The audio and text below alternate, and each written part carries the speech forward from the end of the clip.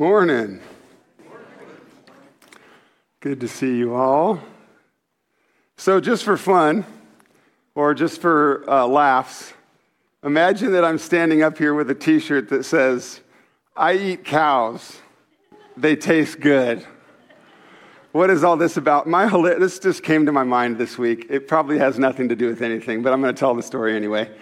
My hilarious brother, when he was a teenager, had a hobby of screen printing his own shirts, and so because he had friends who were vegetarian who he wanted to tease, he printed himself a shirt and came to school with a t-shirt that said, "I eat cows. They taste good." Now, I'm sure we have some vegetarians out there, some vegans out there, and then we also have people like me that if you were ordering a pizza, you would want meat, and more meat. But we can all get along, right? It's okay. We can all get along this morning, no matter what our dietary choices are. Last Sunday, we kicked off a new teaching series called Thriving in Babylon. And what does our diet have to do with how we can thrive in Babylon? Well, maybe we'll see. We'll see. Grab your Bible. Man, I don't know where my voice went already. Grab your Bible and open to Daniel chapter 1. If you're flipping through the books of your Old Testament, you're going to see Isaiah, Jeremiah, Lamentations, Ezekiel, and then you're going to come to Daniel, kind of toward the back of your Old Testament. Isaiah, Jeremiah, Lamentations, Ezekiel, then you'll find Daniel. Turn with me to Daniel chapter 1.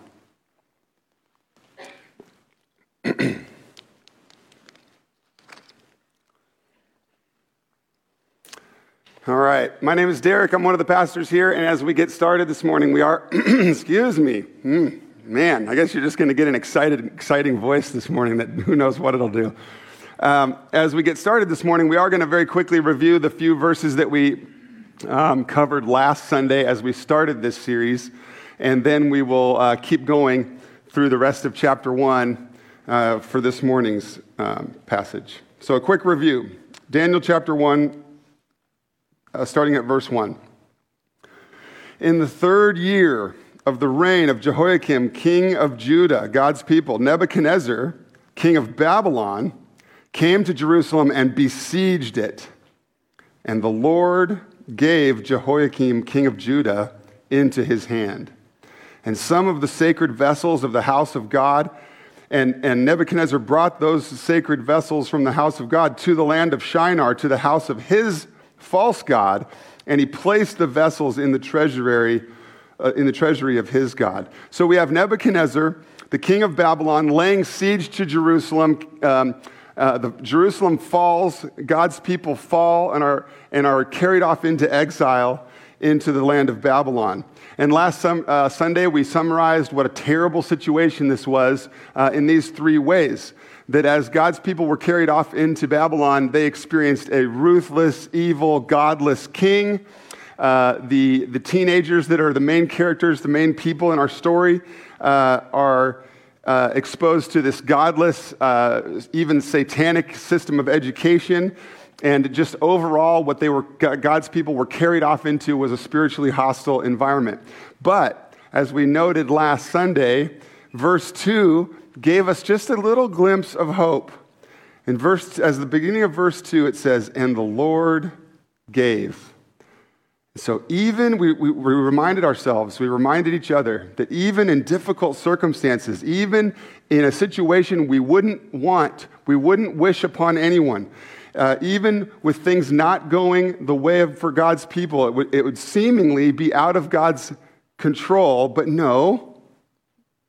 Daniel sees God's hand. He writes in verse 2, and the Lord gave. It wasn't Nebuchadnezzar in control of history.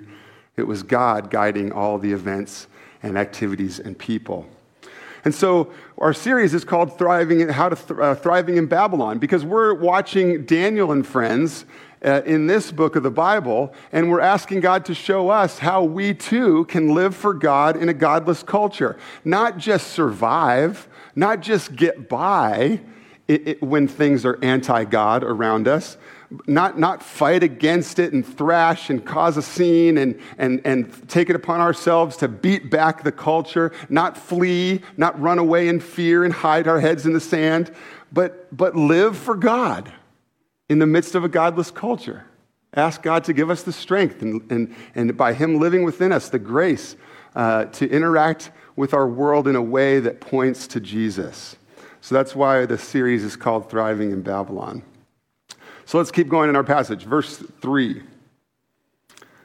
Then the king commanded Ashpenaz, his chief eunuch, to bring some of the people of Israel, of God's people, both of the royal family and of the nobility, youths. Remember, we said these Daniel and friends were probably teenagers at the time of the exile.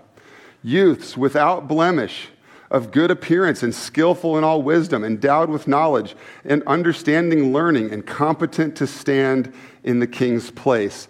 And then what does Nebuchadnezzar want to do with these youths? Why does he bring these youths into his house? Because he wants to indoctrinate them. He wants to assimilate Daniel and friends into the Babylonian culture. He wants to educate them and get them in line with his purposes so that he can benefit from their skills. And so Nebuchadnezzar's evil, ruthless efforts to indoctrinate these teens went to an extreme. And they went to an extreme because what's Nebuchadnezzar trying to do? He's trying to completely destroy any of their cultural or their religious identity. He doesn't want them to relate to their heritage, to their own true God. He wants to overwhelm them and indoctrinate them into the Babylonian system and culture. And how does he do this? Number one, as verse 4 continues, it says, he wants to teach them the literature and language of the Chaldeans, of his culture. And we covered this last Sunday, that the secular education of the time would have been full of satanic and occultic practices of the day. And that would have been part of their secular education. So that was the first part of Nebuchadnezzar's efforts. Number 2, verse 5, the king assigned them a daily portion of the food that the king ate. So another way that Daniel and his friends are trying to be kind of forced to assimilate, to be dependent on the king for all they need, they're being forced with this specific diet. A daily portion of the food the king ate and of the wine that he drank. And then it continues. They were to be educated for 3 years, and at the end of that time, they were to stand before the king. So there was this process that was to go on for 3 years, and then they would serve King Nebuchadnezzar. Verse 6, what's the third way that we see Nebuchadnezzar force assimilation upon them? Verse 6, among these teens were Daniel, Hananiah, Mishael, and Azariah of the tribe of Judah. And the chief of the eunuchs gave them new names. Daniel, he called Belteshazzar. Hananiah, he called Shadrach. Mishael, he called Meshach. And Azariah, he called Abednego. The significance of this, as he wants to indoctrinate them into Babylonian culture, is, of course, that he rips away their names that they were given. He rips away their names that were associated with the one true God, the God of Israel. And their names are replaced with names related to the false satanic gods of the religions of Babylon. So those 3 efforts to indoctrinate, the educational system, the diet, and replacing their names. As a side note, just because I found it interesting, I had a great conversation with my son Chris after last Sunday's sermon. Chris is not in the room because he's serving in children's ministry. But he and I were talking a little bit about what he had heard in the sermon last Sunday, and he just made a great observation, kind of had a question for me, but really it was a great observation. And that was this. When we, those of us that have been around the Bible and have heard some of these stories of Daniel and his friends before, when we have perpetuated these stories, how do we refer to Daniel? By what name? Do we call him Belteshazzar? Okay, we call him his true God-given name. And as we have perpetuated these stories, how do we typically refer to Daniel's friends? And Chris said, why do we call them that? That's their evil names. And I said, you're right. I want to retrain myself. Not that it's a huge deal, not that it's going to make it, right? But I want to retrain myself to refer to who? Mishael, Hananiah, Azariah. So now we're into today's passage. We're going to do as best we can to somewhat quickly cover verses 8 through the rest of the chapter. Okay? Verse 8. But Daniel resolved that he would not defile himself with the king's food or with the wine that he drank. So verse 8 says, Daniel resolved that he would not defile himself with the king's food. It reminds me of James chapter 1, verse 27. Religion that is pure and undefiled before God the Father is this, to visit orphans and widows in their affliction and to keep oneself unstained from the world. Daniel was determined that in the midst of these circumstances and even with these influences and even with these efforts, he was resolved not to defile himself. He prioritized his purity before God. And so it's curious to me what he chooses to take a stand on and what he does not take a stand on. Daniel and friends seem to receive the secular education. And there is wisdom to be had in the secular education they received. So they seem to have received the secular education. Perhaps, and even as we read the rest of Daniel, maybe we could this is a little bit of an educated guess, but perhaps they answered to their new names. Perhaps they didn't outwardly fight back against their new names. Perhaps they answered to them, but it seems that they retained their identity. And perhaps even between each other, retained their names. So what are they choosing to take a stand on and what are they not taking a stand on? And I'm not sure why exactly he took a stand on this food situation, because personally, I would have kept ordering the pizza with meat, and more meat. And we don't exactly know why he took the stand here. Some speculate the food was unclean by Jewish law.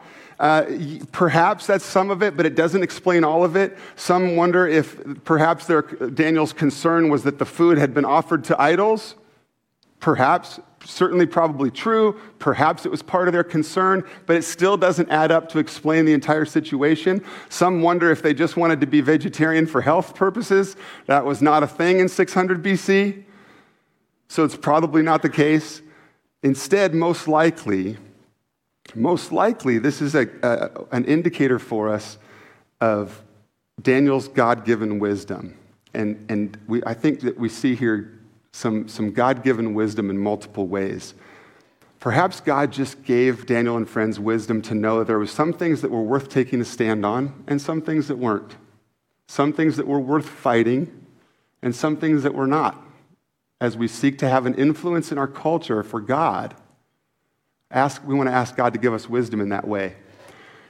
It sure looks in this true story that Daniel had wisdom knowing that small commitments or taking a small stand in various places along the way would fortify his faith, the strength of his faith, for when there was even more significant threats, more severe threats.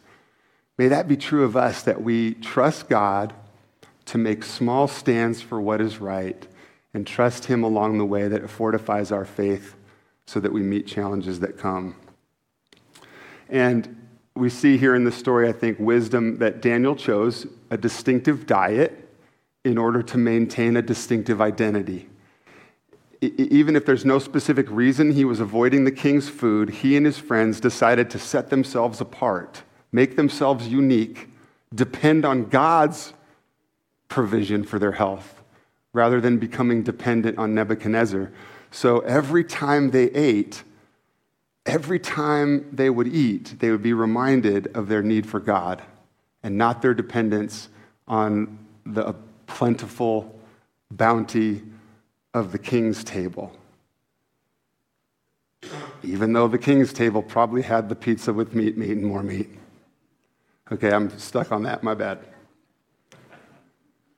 Daniel and friends didn't allow themselves to be assimilated. They didn't lose their identity as God's people, but they also didn't outwardly revolt, violently throw back the culture, become obnoxious to the culture in their behavior. They took a stand for God. They did not allow assimilation. They retained their identity as God's people, but they didn't become sickening to the culture so the culture would reject them. Because why? Because we're going to see as we continue this morning that God has purposes for them in their culture to be a blessing and an influence to the culture. Okay, so instead they chose spots thoughtfully where they could stand firm and make it clear who they were dependent on. So let's continue in the passage, halfway through verse 8. So the beginning of verse 8 says that Daniel resolved that he would not defile himself with the king's food and drink. And then as verse 8 continues, it says, therefore, Daniel asked the chief of the eunuchs to allow him to not defile himself. So he had this internal stand he was going to make. I need to not defile myself. I want to set myself apart as different for God. And he didn't just have that internal conviction, he was willing to act on it. He went to an official and said, okay, I need your help so that I don't have to defile myself. And one of the commentators that I was studying this week wrote this: don't underestimate the strength and character of faith it took for this teenager to make that decision. Don't underestimate the strength of character and faith it took for him to make that decision and be willing to go to an official and be willing to go against what he was instructed to do. Where did this resolve come from? Where did this strength inside of Daniel come from? And I think it should prompt us to ask these questions in our own situation, in our own day, and in our own church family. What kind of young people are we raising up? And are we sharing the responsibility? Are we all Faith Church family sharing the responsibility of training up the next generation of Jesus followers? Where did Daniel's resolve come from? Well, Daniel was named, the Lord is my judge. So what we don't know much about Daniel's parents, but what we do know about Daniel's parents is that they feared the Lord and wanted to serve the Lord and wanted their children to serve the Lord and gave them a name accordingly. So parents, Faith Church parents, do you know that you are the primary disciplers of your children? Do you know that the Lord has entrusted with you the significant responsibility of pointing your children to Jesus and helping them to walk with him every day? Parents, you are the primary discipler. You are the primary trainer, the primary shaper of spiritual life used by God, with God's grace, with God's work in their life, of course. God wants to use you in that way. And we have an opportunity, church family, to pray for those that are parenting all ages, really, in the house, out of the house. God's wisdom to be a discipler. I think that's part of what shaped Daniel and gave him the resolve. What else do we know about Daniel and his friends and their background and what might have prepared them to take a stand in an appropriate way? I thought it was interesting that multiple commentators pointed out that when Daniel and friends were young, King Josiah was king of Israel. And Israel had an up and down history of kings that did not serve the Lord and did not glorify the Lord. And then they had some kings occasionally that would point God's people to trusting God. And when Daniel and friends were kids, King Josiah was king. And he was one of many that the Bible says did what was right in the eyes of the Lord. And more than that, when you see this verse on the screen, we see that King Josiah was a king who brought about repentance and religious reform and prioritized God's word. Look at the screen. The king stood by the pillar and made a covenant before the Lord that he would walk after the Lord and keep his commandments and testimonies and statutes with all his heart and with all his soul, and to perform the words of the covenant that were written in this book.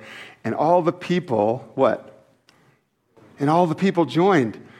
King Josiah was a king who honored God and sought repentance and brought religious reform and made God's word a priority for his people again. And so guess what kind of church family of God Daniel and friends were raised in? They were raised in the family of God that was seeking to honor the Lord. And here, Parents, you have that responsibility to raise your children to know Jesus. But church family, you all, can we also see ourselves in this way as the family of God with the shared responsibility of seeing that the next generation loves and serves Jesus? So not only, church family, do we have a chance to pray for those that are parenting, we have a chance to be spiritual parents. We have a chance to be spiritual friends to people of all ages in our church family, but especially to train up the younger generations. So it's a beautiful thing that we have parents that are seeking the Lord and trying to raise their kids to follow Jesus.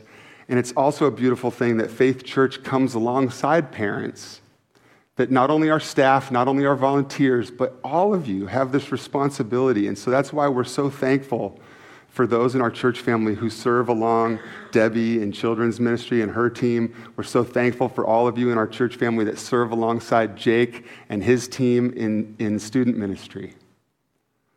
And we're praying for God to raise up even more of you that would catch the vision of being part of God raising up the next generations in Faith Church family. So let's see, as we continue the passage now, let's see the wisdom of Daniel's approach. How does God-given wisdom cause him to approach the situation? They're trying to force him into a diet. He doesn't want to defile himself. He goes to the official and asks for a way around this. Let's see what God-given wisdom results in here.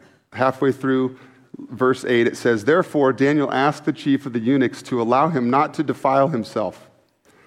And God gave," does that phrase sound familiar? We watch for God's hand in the midst of these circumstances. "And God gave Daniel favor and compassion in the sight of the chief of the eunuchs. And the chief of the eunuchs said to Daniel, 'I fear my lord the king, who assigned your food and your drink. Why should he see that you are in worse condition than the youths who are of your own age? So you would endanger my head with the king?'" What's he afraid of? He's afraid that if Daniel and friends just eat what they want, that they're going to look terrible, and then he's going to be in trouble with Nebuchadnezzar, who we might have heard a bit about last Sunday and today, that is not a very nice guy. Verse 11. "So Daniel says to the steward, whom the chief of the eunuchs had..." So Daniel turns his attention and conversation to another official. He said to the steward, whom the chief of the eunuchs had assigned over Daniel, Hananiah, Mishael, and Azariah, Daniel says this in verse 12, "Test your servants for 10 days. Let us be given vegetables to eat and water to drink. And then let our appearance and the appearance of the youths who eat the king's food be observed by you, and deal with your servants according to what you see." In other words, feed us what we want, vegetables and water. Feed the rest of the teens what the king wants. Do that for 10 days. Take a look at us and then act accordingly. So what's gone on in our story so far? Daniel and friends don't want to defile themselves. They are expected to eat the king's food, but they are desiring to live for God and be a blessing to the people of Babylon. They want to be a blessing to Nebuchadnezzar, even in these difficult circumstances, even faced with all the evil that we've talked about today. They know they want to live for God in the midst of a godless culture. And so when they're trying to figure out what to do here, I want us to think for a minute, what don't they do? When they have this difficult situation, when they don't want to eat the king's food, when they want to take a stand, what don't they do? Well, Daniel could have, I suppose, taken that tray of the king's food and walked it back toward the guard and slammed the tray on the ground and screamed at the guard about this terrible food that's not from my God. Did Daniel do that? Okay, so he didn't fight. He didn't violently attack the culture. He didn't call the guard a loser. He also didn't run away. He also didn't flee. He could have chosen comfort, convenience, the easier way out, blend in a little bit, take the king's food, not make a big deal out of it, avoid the pain of standing up for what he believed in and who he was responsible to. He didn't do that. He didn't fight. He didn't flee. What did Daniel and his friends do? Well, what do you observe? Go ahead and call a couple things out. What do you observe about the approach that we just read about? What did Daniel do? He asked. He asked respectfully. And when he got an answer, he didn't fight that back. He went and talked to somebody else, and he gave a suggestion. What else? Anything else you noticed?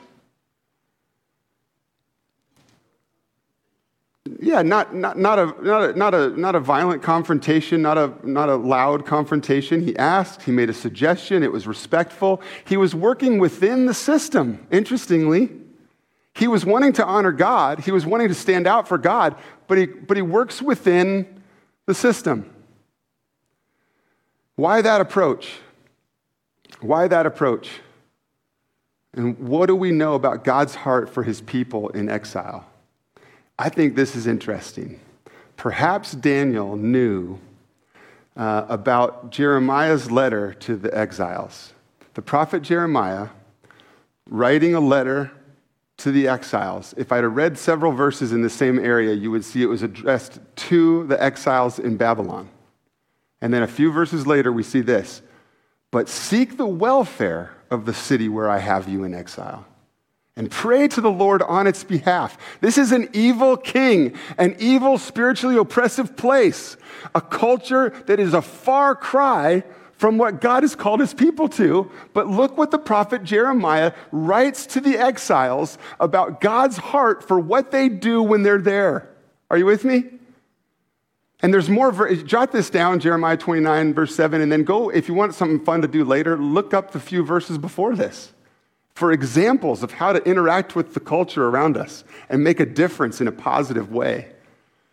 But he says, seek the welfare of the city where I have sent you into exile, and pray to the Lord on its behalf, for in its welfare, in Babylon's welfare, is where you will find your welfare. What seemed like awful circumstances, what seemed like something we'd never want to happen, God's at work, and he cares for his people.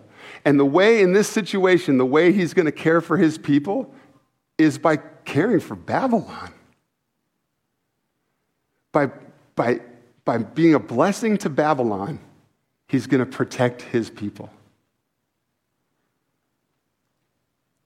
And so, church family, that we need to ask ourselves then if there's a similar thing that God wants to do through us. He's got you where he's got you in 2023 in Dallas, Oregon, in the United States of America. And he's got you right where he wants you and right when he wants you. And he's got you in your spheres of influence. And I want us to ask God, Father, by your grace working in us, in our spheres of influence, how can we be a blessing? How can we live for you in a godless culture, but not just survive? How can we thrive in Babylon and be a blessing and a positive influence for the sake of Jesus in our community?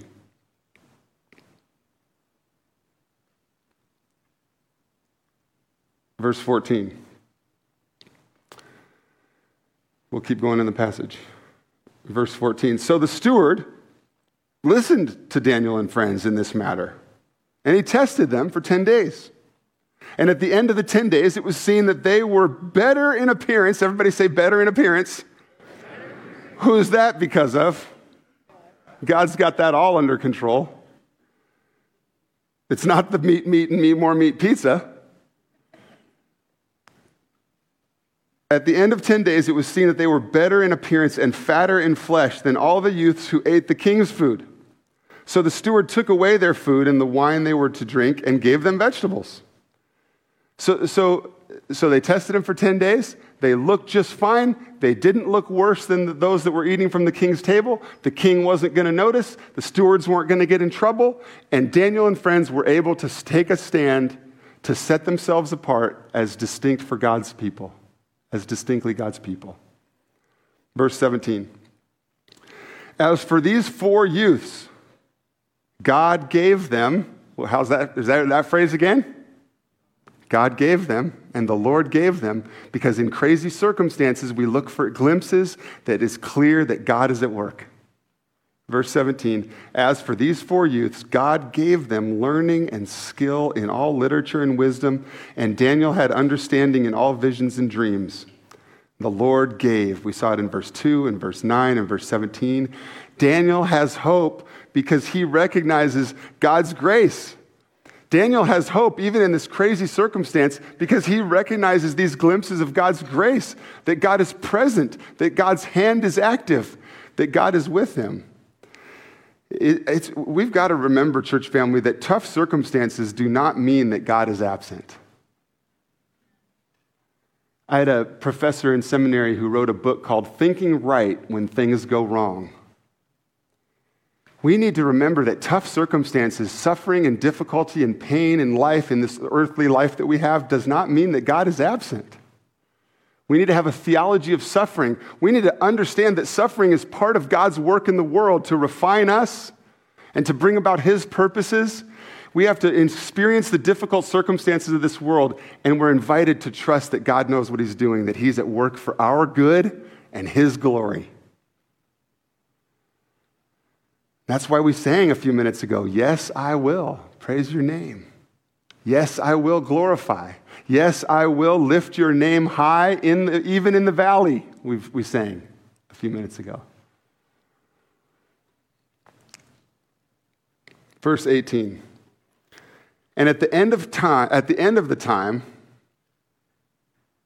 this is the end of the 3 years of training and assimilation, I think. At the end of the time, when the king had commanded that the teens should be brought in, the chief of the eunuchs brought them in before Nebuchadnezzar, and the king spoke with them, and among all of them, none was found like Daniel and who?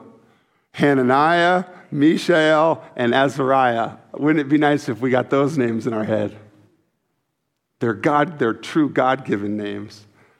But the king spoke with them, and among them none was found like Daniel, Hananiah, Mishael, and Azariah, and therefore they stood before the king to serve the king. So what have we had going on here in our passage today? Daniel and friends were resolved to remain pure. They were determined to not be defiled, to find themselves in the culture, with the people, and yet unstained, kept pure for the sake of the Lord. And so what did they do? They sought God's wisdom for how to live for God in a godless culture. They picked a spot. They thoughtfully, prayerfully picked a spot where they could take a stand, where they could make themselves distinct from the world and show that they were still God's people. And yet, here's what, stay with me, ready for this? Yet they did not withdraw from the world. This is really significant for our study of thriving in Babylon, for our study in the book of Daniel. They wanted to not be defiled. They were in a godless, evil, horrible place with lots of influence coming at them. They wanted to stay strong for God. They wanted to keep themselves distinct. So they found ways to do that, yet they did that without withdrawing themselves from the world and hiding over with just God's people. It's us finding a way to be a blessing to our community, to be conduits of God's love, to be proclaimers of the good news that Jesus lived and died and rose again so that we can have life with him. It's opportunity for us to make a difference like that in our community without withdrawing from the world and huddling with Christians only and crossing our fingers and hoping for the best. Last Sunday, we were reminded each other that our citizenship is not in heaven. I'm sorry.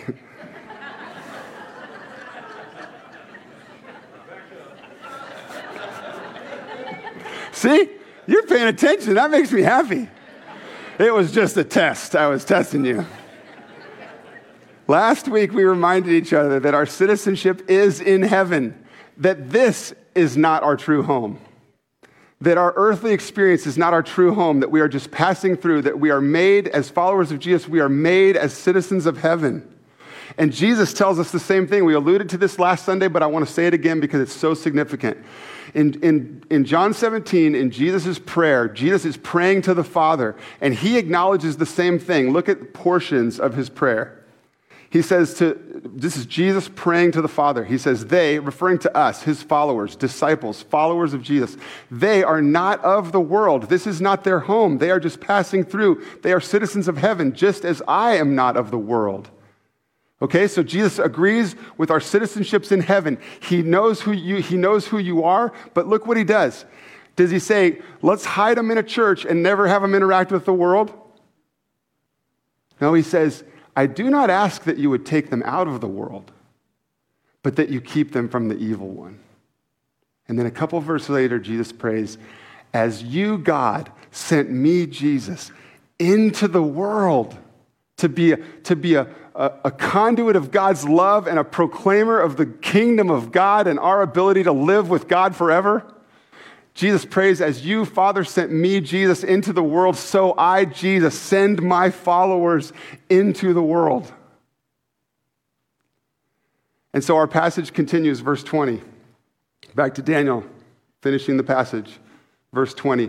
And in every matter of wisdom and understanding about which the king inquired of them, he found them, Daniel and friends, 10 times better than all the magicians and enchanters that were in his kingdom.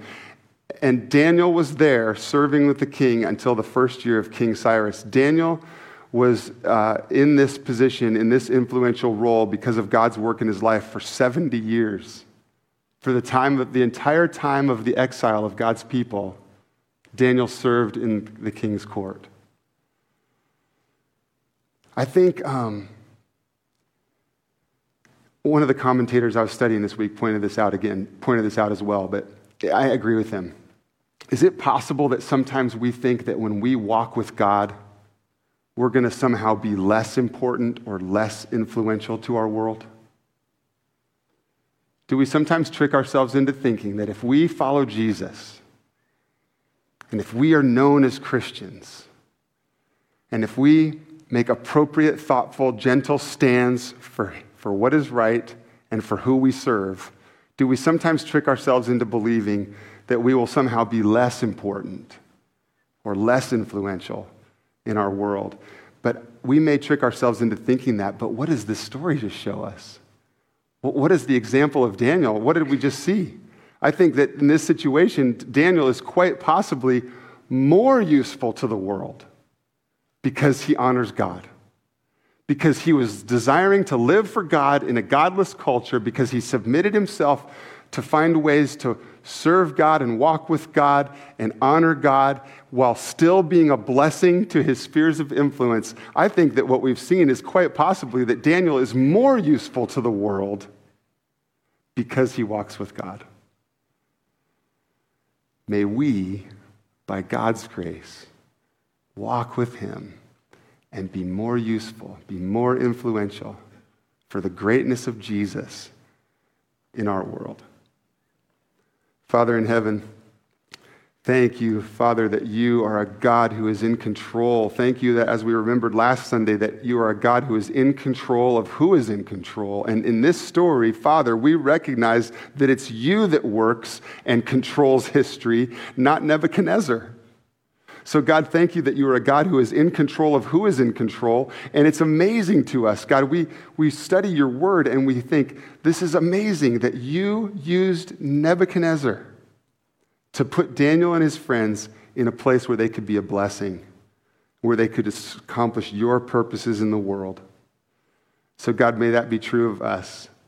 May we just rest in knowing that you are a God who is in control of who is in control, of the circumstances that swirl around us, of the things that feel so oppressive and anti-God, and yet you have us here, and you are for followers of Jesus, you live within us, and by your grace, we can live for you and be a blessing to those around us. God, would you use us as you see fit to be conduits of your love, to be proclaimers of the good news of Jesus' life, death, and resurrection.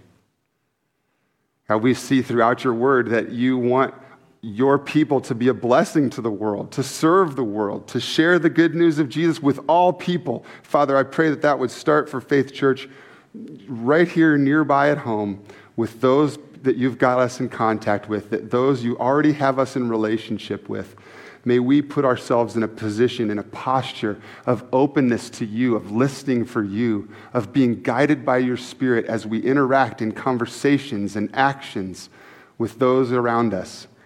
Would it all be with a desire to thrive in Babylon, not just survive, with a desire to not just hide or fight or run away or seek our comfort, but to seek your glory and to trust that you are with us and working and that you are good. We thank you, God, for your love for us. We pray these things in Jesus' name. Amen.